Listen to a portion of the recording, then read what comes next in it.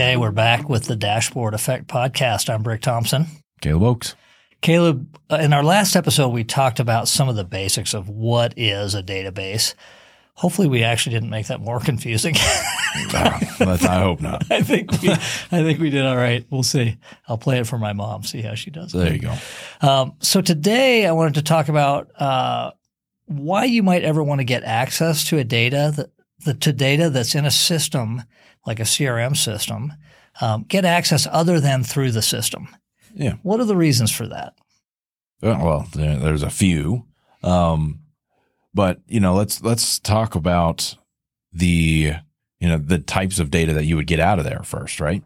And maybe that'll help kind of pull together the picture. So, good. We talked in the last episode about contacts and companies. Yep. And those by themselves, they're kind of interesting, but they're not super interesting, right? You probably just need to go see a contact. Like, right. What's true. this person's You're not phone aggregating contact data, that type of thing. Yeah, right. You maybe count them or something. Yeah. How many people have the last name Smith or something. Right. Not super interesting. But, but when you start talking about other types of data that's probably inside of your CRM, like deal sizes or quotes or things like that might have a numeric or more of a business impact to them, then it does become pretty interesting to actually look at that data in an analytical way. Yeah, right? Exactly. Yeah. So back to your question, why would you want to pull that out of there? A lot of these CRMs, I mean, they're all different. And this goes for more than just CRMs. I know that's what we're talking about, but ERPs or whatever other software or system you're using to run your business, you're going to run into insufficiencies in the reporting, or maybe it's just a pain, or maybe you want to do something in your reporting that it's not supported directly out of that system. Right. For example, CRM systems, let's say you literally did want to count the number of contacts you have that have the last name Smith. I can't imagine why. Your CRM system probably does not have a report for that. You might have a good business reason for doing it, and so that might be a reason you'd want access to the data. Yeah, right. And that's a good example, because you could probably go to a list of contacts and filter to Smith and count it up manually, right. or maybe it gives you a little like, here's how many records there are. But it's still kind of a pain. It's like a little bit of a workaround, right? It's not totally going to give you what you're after, because you probably don't just want to know how many. Right. You're probably looking to do something else with it. Yeah. That's why you would want to, one of the reasons why you'd want to pull that data out and use a different tool, whether it's just a query, just to run a sum, or if you want to use a visualization tool like Power BI. Yeah. Okay. So that's actually a really good point. So you might just want to build a different type of report. And so if you could get access to the data, you could use Power BI or Excel or Tableau or whatever you wanted to build that report. But one of the reasons you might be building that report, in addition to getting a report that doesn't exist in the system, is just to give broader access to the data. So for example, in a CRM system, you may just have your marketing and sales departments actually using the CRM system primarily, but you may have a lot of other employees that would benefit from access to that. And if you're able to get access to that system, then you can build reports that you can put out more broadly. Right, exactly. And for some of the CRMs, I guess, out there, the licensing for something like a read-only user might be very expensive. You could. There's other ways. So it opens those doors once you get that data out, right? And in fact, you may have data that you want to share outside of your company. Mm-hmm. So you might have interesting data that your clients would benefit from that you want to put on your website, something like that. So there's another reason to get access to that data. Yeah. Yeah. You have really tight control over it once it's out of there, right? Yeah. You could share one record if you wanted to. Right. Which would be very difficult to do. That's outside of exporting something to Excel, and you could argue that's the same thing, right? You're pulling the data out of the system. It's actually a decent analogy, right? So if you went into your CRM, you went to your contacts list, let's say, in some of them, I know you can go and you can say export this list to Excel. Sure. That's essentially the same exact thing as what we're talking about, right? Yeah. Okay. So that is Extracting access to the data. So you're doing that. I think, though, in my mind, I'm thinking about it differently. Like, how do I get automated access that's updated? I'm not having to go in and do an Excel export, something like that. Right. But I think it's helpful to think about it. For sure. So I think the other reason you might want access to the data outside of the host system is so that you can actually bump it up against data from another system and do reporting that includes two systems. And the example we talked about a little bit ago was, okay, so you've got CRM data with company names in it. And you have an ERP system that might have your invoicing and sales and so on. And maybe you want to somehow combine those. Like maybe the ERP system doesn't include, well, it probably does, but for this example, doesn't include the state, the city and state where the company is. And so you want to see your sales by city and state. If it's not in the ERP system, but it's in your CRM system, if you get access to that data and can combine them, you can get that report that you're looking for. Right. Exactly. Yeah. And another interesting scenario that we've run into a few times is, let's say you've sold a contract for $100,000, but the customer has to uphold their end of the bargain. Maybe it's like a monthly contract or something, and you think the life of the contract is $100,000. So that's in your CRM.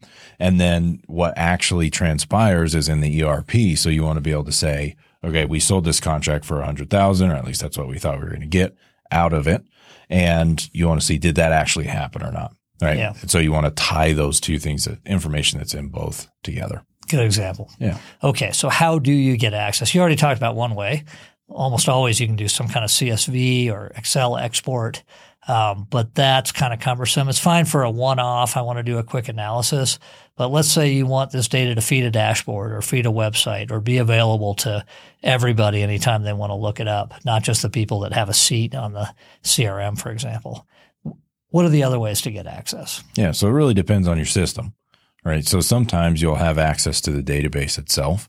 That's usually more common in an ERP scenario. So you'll have access to the tables with the rows and the columns that we talked about. It's sitting on a server that you can remote into. And yeah, you can just go in there. And when I say go in there, you can use a tool like SQL Server Management Studio or something that's built to query a database. Yeah.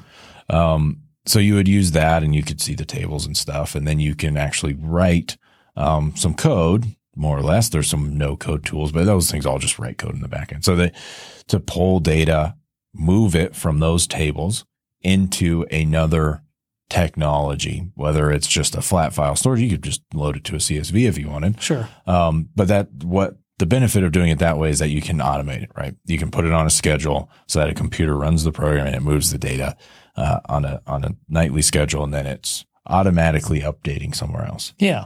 And so typically, for the last couple decades or longer, what it's updating is another database.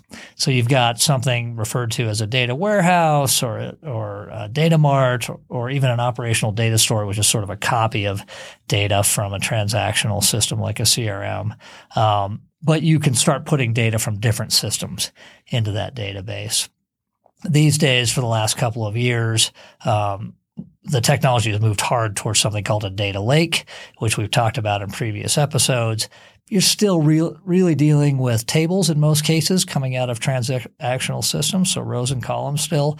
The way that they get stored is different, and a data lake allows you to also store non-tabular data, non-table data. Mm-hmm. So you could store documents and images and those types of things. Right. But basically you're putting it into some new repository that gives you access with the tools you want to do either that reporting that wasn't available in the host system or make it available from there onto a website for customers to look at, that type of thing. Yeah, right. And I do want to touch on one other method of getting data. Yeah. And it's probably the second most common other than just getting access to the database. It's called an API. And an API stands for Application Programming Interface. Yeah. Really, APIs, without going into too much, I'll give you just the cliff notes, were built so you can build an application on top of really another one. Like you can build an interface, application programming interface. So it's a way for you to interface with data, let's say in your CRM, through something other than your CRM.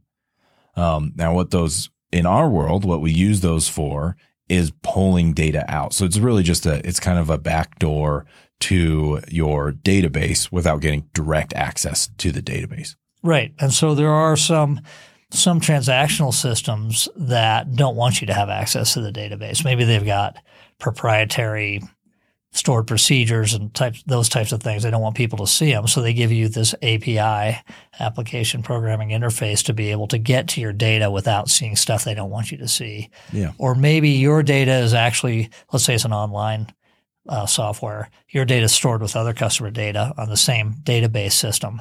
So they use the application programming interface or the API to allow you to get your data without seeing another customer's data. Whereas if you had access to the whole database, you might see everybody's data. Yeah, exactly. APIs are extremely common. Yeah. That's actually, it just reminded me. I was watching this interview with like a cybersecurity guy, and he was really kind of freaking people out by calling these APIs backdoors. Like everything has a backdoor, so you can just go in through the back door. And it's like, no, it's not quite that simple, right?